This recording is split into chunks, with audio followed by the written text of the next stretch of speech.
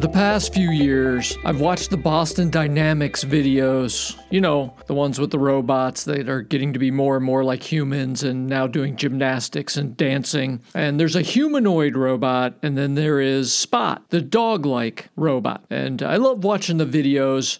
It's interesting to me, though, that what we love about the robot is that it is more and more like a human. It can do things that human does. It's got 2 arms, 2 legs, and even when it's doing gymnastics and dancing, what we're impressed with is how much it can do what we can do, or in some cases do something better than what we can do. And then I find it interesting that the other robot form is like a dog. Now, I think a lot about how much I'd like the robot, the humanoid robot, to have more of a brain. Put ChatGPT in as a brain, and now we start to have a robot more and more like something from the Jetsons.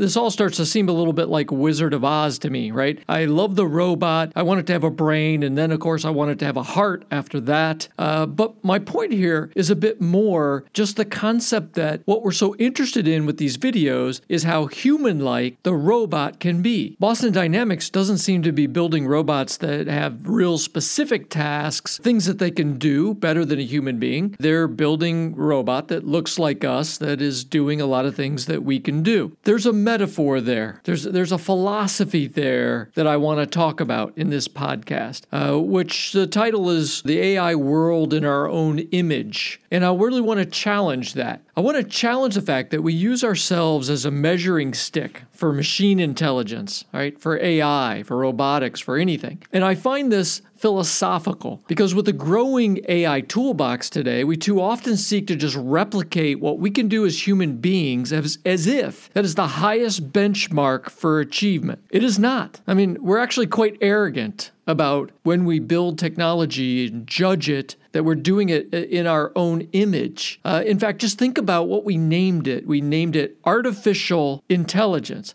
It's not real because only our intelligence is real. Ergo, any kind of machine intelligence must be artificial. Again, philosophically, I want you to think about the arrogance at which we view these new and powerful technologies we're getting. And the biggest aspect of that arrogance is that we seek to try to make AIs and make robots that are like us. And we constantly ask ourselves these questions of, when will an AI be as smart as a human? I think that's something that we need to look at realistically, philosophically, because the reality is we don't want machines to be just as good as us. We actually seek to build machines that are better than us. And that's something that I'd love to explore. Now, let's get realistic about humans as an entity or as a life form. We are not the strongest. We're not the strongest life form by any means. There are animals that are much stronger than us. We can build robots that are much stronger than us. We are not the most consistent or dependable. Not even close. I mean, obviously, a piece of software or machine is much more consistent or dependable than we are. But I mean, this goes on and on. We're not the smartest. Machines can learn faster than us. They can know more than us. We can't even claim that we are smarter than the machines in a lot of cases today. We learn slowly.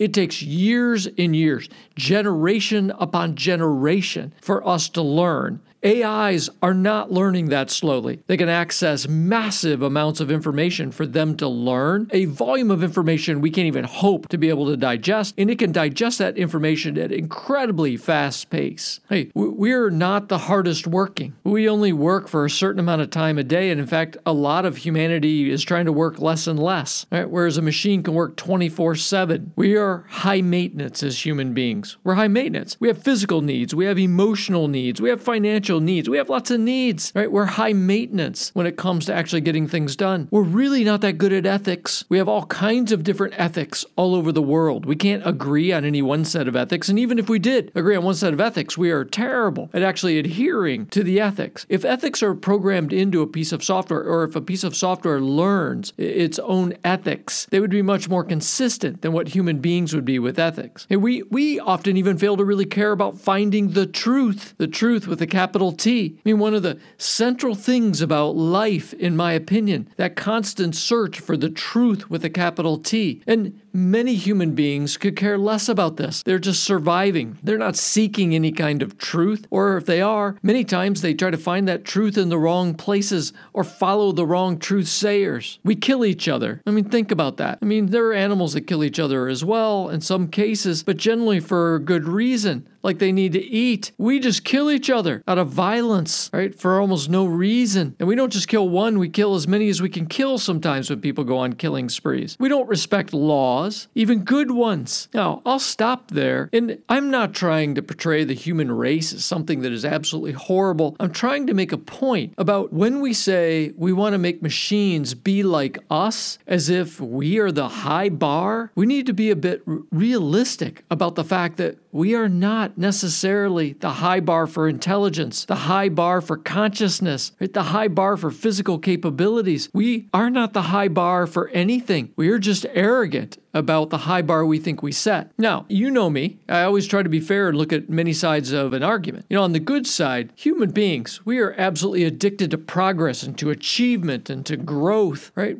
So for most of us, we are always seeking to move forward, to be better, to make the world a better place. We are curious. We do want to learn. We do want to understand why, and it's that curiosity that has driven us forward for thousands of years. We are resilient. Yes, we hit hard times. We hit brutally hard times, as a society, as individuals. But we are generally very resilient. We learn from our mistakes and we come back. We are very creative and innovative. We often can see white space and see how to do something new. We are relational. We care about relationships with each other. And in most cases, we care about trying to build good and healthy relationships. We have emotions. That is a very hard concept to replicate in a machine, right? But we have emotions. We feel, and we share those feelings, and those feelings are important to us. They're important, right, to our level of consciousness. We are intuitive.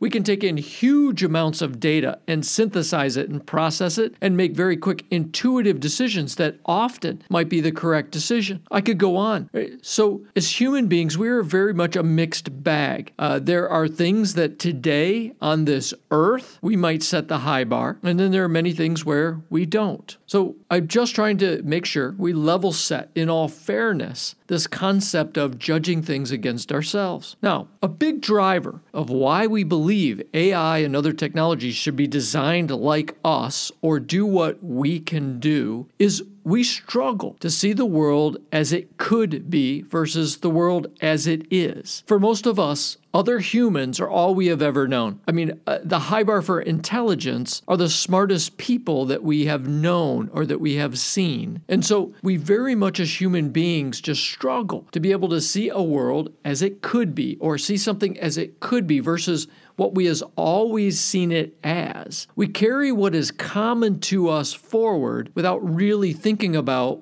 what might be a better version. Now, that's why we form habits. It's why we might do things over and over and over again that are unhealthy to us, right? We become comfortable with our habits. We become comfortable with what is known. Sometimes trying to see into the white space and see what is unknown is not only difficult for us, it can be frightening for us. But when it comes to digital, right? Digital transformation and digital things. I want you to think about the concept of skeuomorphism, right? If you're not familiar with skeuomorphism, it's a design model where for many years we carried forward the physical world into the digital because it was easier to mimic what we already knew in the physical world than to utilize the new capabilities that digital had to give us advantages. For example, if we wanted to put a clock into the digital world, we made it a picture of a physical clock. If we had a calendar, we made it a picture on the screen of what a physical calendar looked like. We didn't start with saying, well, what would be the best way to tell time? What would be the best way to mark time over days and weeks and months, right? Skeuomorphism is all about carrying forward things that we are comfortable with from the physical world into the digital, regardless of the fact that there might be a completely different user interface in the digital world. And again, skeuomorphism is just an example of how we carry forward what's familiar as opposed to asking ourselves, what could digital give us that is better than anything we've ever seen before? Now, new philosophical ideas, right? And this is another podcast in a series about digital philosophy. New philosophical ideas, like the idea that we should seek to build machines that are better than us. We don't need to build machines that are the high bar, that we are the high bar, right? New philosophical ideas like this require us to retire old ways of thinking, right? It requires us to break out of the chains of prior knowledge. Our past history is all we have ever seen and experienced, and this is what helps create that arrogance of humanity. We know people. We know what we can do. We tell ourselves over and over again that the brain is the finest computing device in the entire universe, when we have no idea what is in the entire universe. So it isn't easy to break out of everything we've always known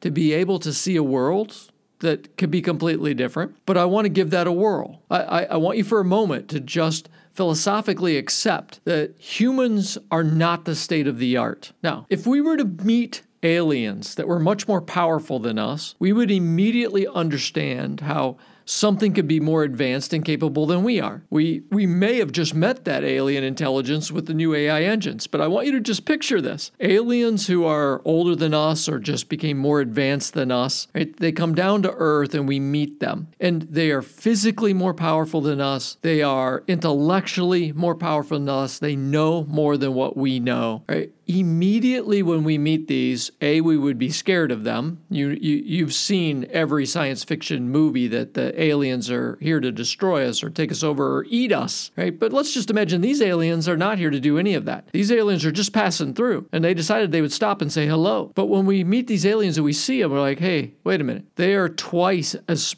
smart as we are, right? They're twice as strong as we are. They have twice the ability to be empowered with technology as we are. In that instant, our model of humans, as the state of the art, is gone, and we would more easily understand what technology could be. So I want to just spend the rest of the podcast kind of taking apart a little bit. What if we did build technology not to our ideal, but we built it to the ideal? Can we even imagine? Can we even see what that ideal might be when it's not filtered through our narrow kind of human-minded Homo sapien eyes, right? There is an alternate universe where we seek to build technology tools that are better than us. They are purpose-built for any specific task. They are specifically designed to be able to do things in a safer way than we could do them. AIs that are built to make more intelligent decisions than we would make, with ethics built into them that are better than, or at least more consistent than, any ethics that a human being would have. I mean, let's just think about that alternative universe for a second. I mean, let's think about an alternative universe where when a fire has to be fought, we don't send human beings into a burning building with the chance of dying with their very minimal ability to be able to see into the heat or be able to survive in temperatures that are high or survive in smoke-filled rooms. I mean, let's just imagine, right? A world where we can just send in firefighting robots who don't have to deal with any of those, who would be much better at fighting the fire than us, or construction bots that can lift way more than us, can do a repetitive task over and over again with a precision that humans can't generally do. I mean, a world where we have construction bots that can build anything better than a human, faster than a human, without having any risk of physical damage. Or let's switch over to decision making, right? Imagining an alternate universe where we have all kinds of AI engines that make decisions for us, and these AIs rely on huge bases of data to be able to make these decisions, and they learn from every decision that they make that is wrong. And none of these AIs ever die, and we lose all that knowledge. No. These AIs live forever, so they gain knowledge.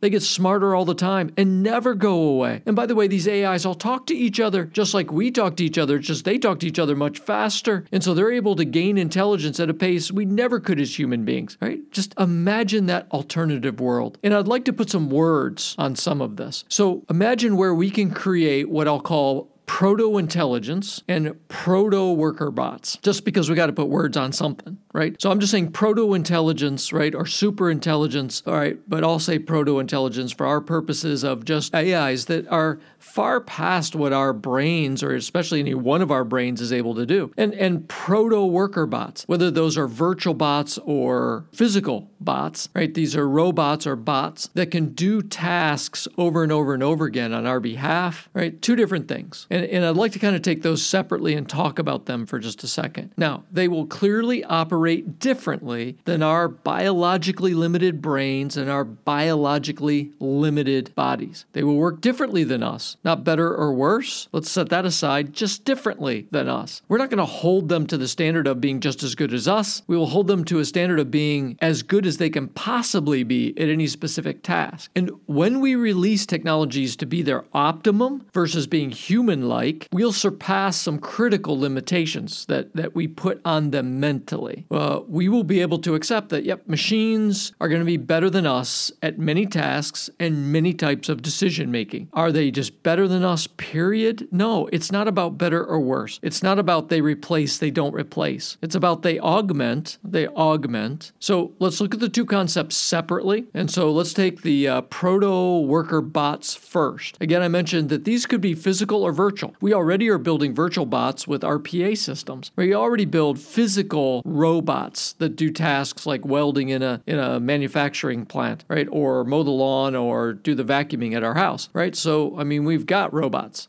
So these protobots, and I just call them protobots because they are able to do anything a human do much better, faster, safer, with more precision. Now think about construction. Let's think about law enforcement. Let's think about doing surgery. Let's think about doing fishing out on the ocean. Let's think about doing landscaping, loading baggage, driving any type of vehicle, plane, boat, truck. Now let's think about all those that I just listed are physical tasks that human beings do. And every single one of those has some danger to it, some physical constraints that we have. Think about construction. Let's go back through the list. In construction, human beings can only lift so much weight. But when you do construction, oftentimes we're dealing with bricks, like we're dealing with very heavy things, right? That it's dangerous for humans to try to lift or even be around. Think about the fact that somebody who does construction can only do it for a certain amount of hours a day, only in certain kinds of weather, right? Whereas a machine, it doesn't matter. It can work 24/7 in just about any weather, can lift just about anything. Right? You get what I'm going. We can build construction bots, and we already are, that can far surpass what humans can do. Right? In law enforcement, we have danger. We have danger in the need to process huge amounts of information and make mission-critical decisions in an instant. We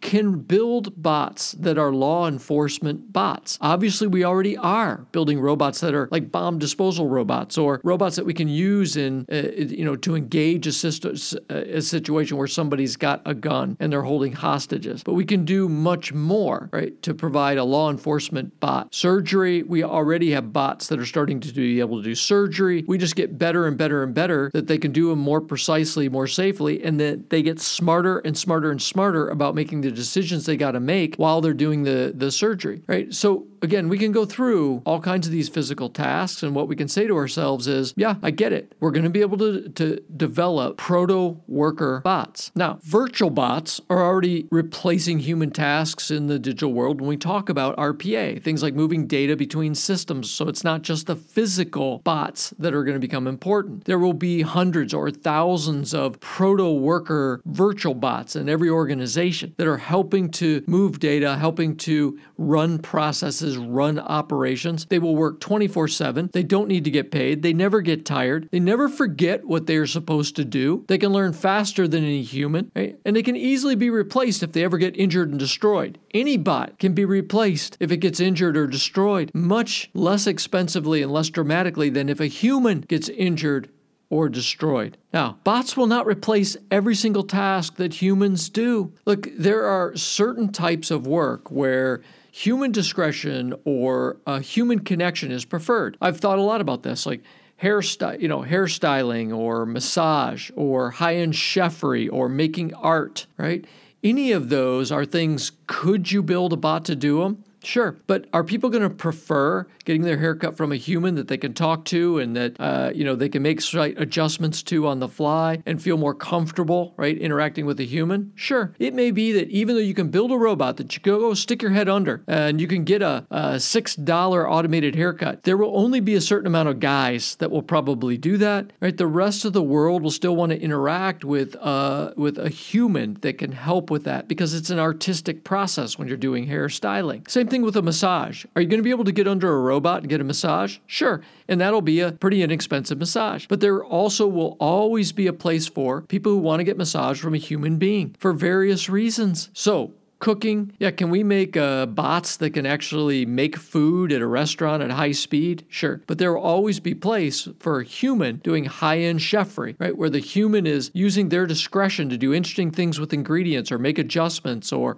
get the meal to be just right for the people who are eating it. So I say all this just so we can finish this conversation on the proto-worker bots, right? That we are not going to build them to be 2 arms and 2 legs and to be just like us so that it ends up being, as I mentioned before, like the Jetsons. We're going to build purpose proto-worker bots that are designed to look completely different than us, to do specific things. And then in some cases, we'll build them so that we can co-work with them. In other cases, there will be certain tasks that we do forever where we value a human being doing it. All right, now let's switch over to talking about proto-intelligence. And one of the things I really want to make sure I say before I start talking about proto-intelligence is it is difficult today to imagine a world where machines and AIs take over, but our future selves are going to look back at today and think that we were in the dark ages. And the reason is our future selves are going to look back and say, I can't believe you did those tasks physically with your 2 arms and 2 legs, and you had all those safety issues and all those constraints when you tried to do these things physically. Our future selves are going to say, we can't believe that you tried to make all those decisions on your own, or that you tried to solve those problems on your own with your own minds.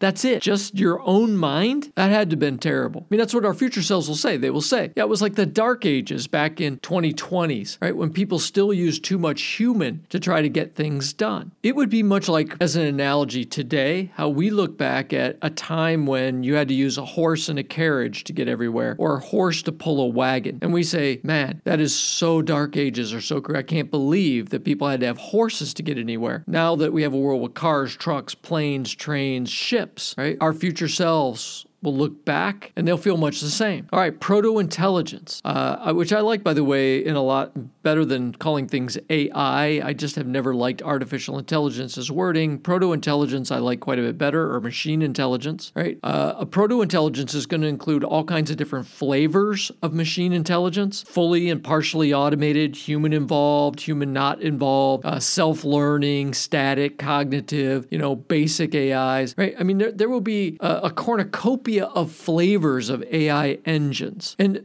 we will use a lot of these in our personal lives, and we will use a huge amount of them in the economy. Now, these proto-intelligence will not think like us because they don't need to think like us. They will think like they need to think in order to achieve whatever their mission is. They will learn faster and better than us, which means they'll solve problems and make improvements faster than us. We don't need a general AI, right? We talk about artificial general AI, right? Or general artificial AI. And that seems to be like some bar we're trying to meet when an AI can think across as broad many topics as a human brain. And I heard somebody the other day say what I've said for years. I don't think there's any big companies out there trying to build an AI that mimics the human brain. We're building AIs that do specific things better than any one human, better than 100 humans added together. So we are not seeking to build a proto-intelligence that mimics the human brain. We're seeking to build proto-intelligence that are better than the way a human might solve a problem or do a task. That's what we're really building. So they will not replace us. They will augment and amplify us. They will solve problems that we've never been able to solve. Yes, they will find cures that we've never been able to find on our own. They'll serve us. They will not seek to harm us. They will automate processes and allow us to be more productive and efficient if that's what we choose. Likely, we'll be able to work less if that's what we choose, because we'll be highly efficient. When you have proto-intelligences helping us make decisions,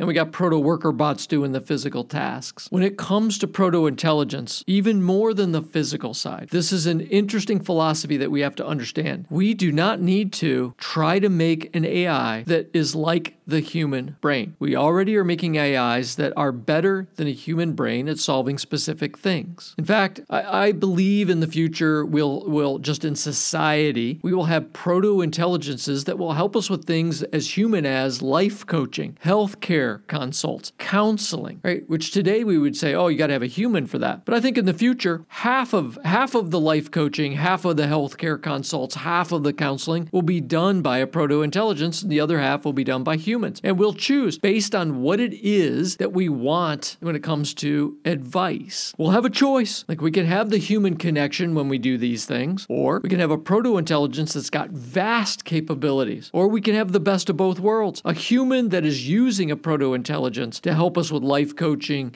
counseling, healthcare consults, things like that. And I would dare say that in the future, this ability to have proto-intelligences that can advise us in areas like this will help us be healthier, help us be happier. And I'm not saying that because I'm just the digital optimist and I got rose-colored glasses. I'm saying that because it is easy for me to play out where a proto-intelligence goes and how it can be used as a tool for good, how it will be able to take years and years, hundreds of years of knowledge and experience and get that all into a proto-intelligence that either can talk to us and help us with our issues, or it can talk to whoever we are consulting with, right? And it can amplify their ability to help us. Now, if I crossed a line, I'm just waiting for when I've crossed a line with you and you say, oh, no, you're just being blindly optimistic at this point, right? Maybe you're somebody who you're listening to this now and you're like, I still see a lot of dystopia. I still see the proto-intelligences taking over and trying to get rid of us. Like, I've seen every movie you've seen. I get the dystopia. I also have a lot more faith in humanity that when we build tools, we will figure out ways to make sure that the tools can't take over and rid the world of human beings. You can bring up the analogy all you want of nuclear power and nuclear weapons. The reality is, at least to this point, we have not eradicated the human race with nuclear weapons. In fact, the higher use of nuclear has been nuclear power plants, which agreed a couple of power plants have had problems, but generally, there are many power plants all over the world that have created power for decades that was very healthy power compared to coal, compared to other types of power generation. So all in all, we've harnessed, the splitting of atoms in a much more positive way than we have negative. And by the way, let us not forget that the most negative use of that weapon was by the United States. Now, I say all this, I don't see the world through dystopian eyes. I'm aware of what the dangers are, but I also don't see the world as utopia. I try to see the world as protopia, right? Protopia. I love that concept. I think that's a much better way to look at the world. I look at the world in an optimistic way that we will learn to use these tools to benefit us. It may take time, but we will. So I don't see a world that has no problems with AI or with robotics or machines. I just see a world where the digital tools, when we unleash them from trying to be just like us, they actually give us a better shot at solving problems we haven't been able to solve before because they can think more, better, powerfully than we do, and they can do more physical activities than we could do. So let's sum it up, right? To get there, to get to the protopia world I see, we got to release the arrogance of thinking that we're the state of the art, right? We have to just release that. Technology can be more in some areas, and we can be optimistic about the days coming where that technology can be more than what we can do, and that amplifies our capability. We need not fear that a machine is going to be able to do tasks better than us. We need not fear that that's going to ruin the economy, put us all out of jobs, or that the machine will decide to get rid of us. We do not need to fear that. What we need to do is just be conscious that when we unleash machines to be better than us, right, or more capable than us, might be a clearer way to say it, we will need to just be careful about our reliance on the machines and be careful as far as how the machines interpret the missions that we give them to do. We have, for over 100 years, been automating things and been building mechanical and technological improvements that amplify us. We have for 100 years built things that were stronger than us. Now we have the ability to build things that arguably are smarter than us. We did not build cars with 2 legs, right? We built them with 4 wheels. We did not build lawnmowers with 2 arms and clippers, right? We did not build planes with wings that flap, right? It's time to release those chains, as I said, that bind back, what an AI or what a bot can be. And we should just be excited about what they can become when we allow them to be purpose-built. That's the philosophy that I really want you to think about now, is the philosophy of every time somebody makes a comment. Can we make something as good as the human brain? Can we make something that is as nimble as a human being? I want you to remember this philosophy of that's not the goal. The goal is to build technology that is better than us so that it can amplify us. That is a philosophy to think on. All right, have a great Humology day, my friends. Hug a robot, love an AI, quit being arrogant about technology being like us. All right, let's free technology to amplify humanity beyond where we are today, because we can, and that will be a good place to live. Thank you for listening and giving these ideas a chance. Let this be a two-way conversation, and connect with me on Twitter at @sklosowski or on LinkedIn. I also write a blog that you can find at scottklosowski.com. An added bonus is a library of thought-leading graphics you can download from the site. One more thing, please take a moment and rate this podcast on whatever platform you use. Ideas are powerful change